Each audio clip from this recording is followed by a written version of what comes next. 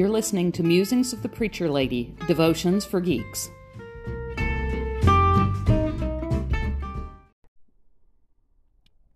Good afternoon. This week's devotion is Maybe It Was a God Thing. It's the week after Easter. Now, having been an associate pastor for 16 years before becoming a solo pastor, I have preached the Sunday after Easter a lot.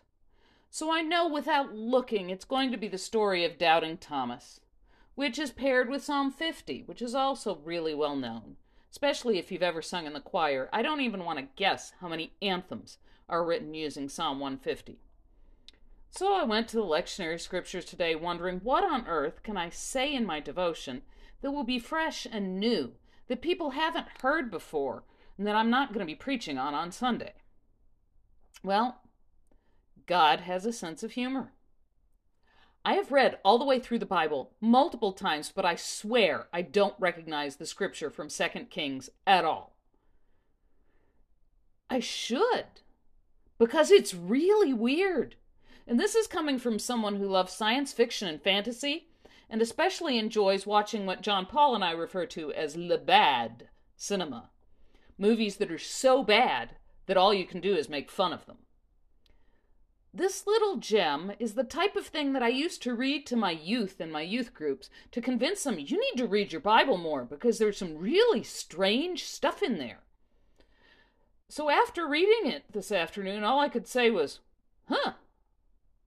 So I thought, why not? I'm just going to share this weird little gem with you so that you too can share in that wonderful feeling of, well, I was not expecting that. So without further ado, here is 2 Kings, chapter 7, verses 1 through 16. But Elisha said, Hear the word of the Lord.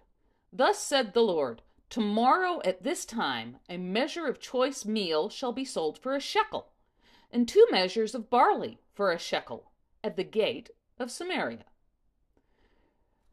Then the captain, on whose hand the king leaned, said to the man of God, Even if the Lord were to make windows in the sky, could such a thing happen? But he said, You shall see with your own eyes, but you shall not eat from it. Now there were 4 leprous men outside the city gate, who said to one another, Why should we sit here until we die? If we say, Let's enter the city, the famine is in the city, and we shall die there. But if we sit here, we shall also die. Therefore, let's desert to the Aramean camp. If they spare our lives, then we shall live, and if they kill us, we shall but die. So they arose at twilight to go into the Aramean camp. But when they came to the edge of the Aramean camp, there was no one there at all. For the Lord had caused the Aramean army to hear the sound of chariots and horses, the sound of a great army, so that they said to one another, The king of Israel has hired the kings of the Hittites and the kings of Egypt to fight against us. So they fled away at twilight and abandoned their tents and their horses and their donkeys, leaving the camp just as it was, and fled for their lives. When these leprous men had come to the edge of the camp, they went into a tent. And they ate and they drank, and they carried off silver and gold and clothing, and went and hid them.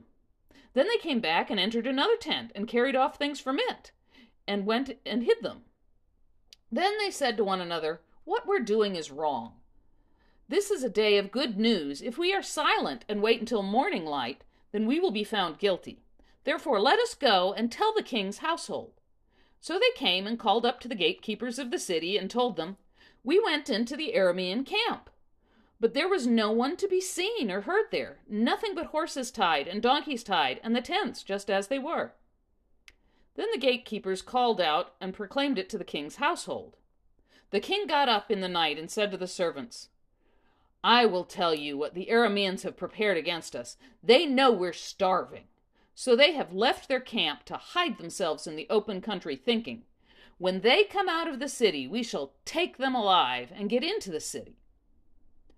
One of the servants said, Let some men take 5 of the remaining horses, since those horses left will suffer the fate of the whole multitude of Israel that have perished already.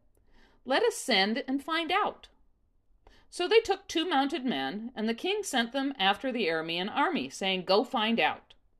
So they went after them as far as Jordan, and the whole way was littered with garments and equipments that the Arameans had thrown away in their haste. So the messengers returned and told the king. Then the people went out and plundered the camp of the Arameans, so that a measure of choice meal was sold for a shekel, and 2 measures of barley for a shekel, according to the word of the Lord. Now, I'm not really sure what we're supposed to get out of that story, other than God is in control. Maybe it's just there to make my day when I didn't think there was anything new in the scripture for the Sunday after Easter. But it does make me think of some of the strange things that have happened in my life.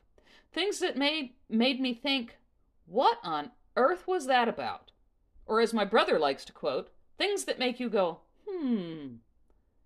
Maybe when something happens that makes no sense, God is working miracles that are beyond our understanding. Or maybe God just wants to get our attention and let us know that there are still new things to learn. Either way, have a blessed week.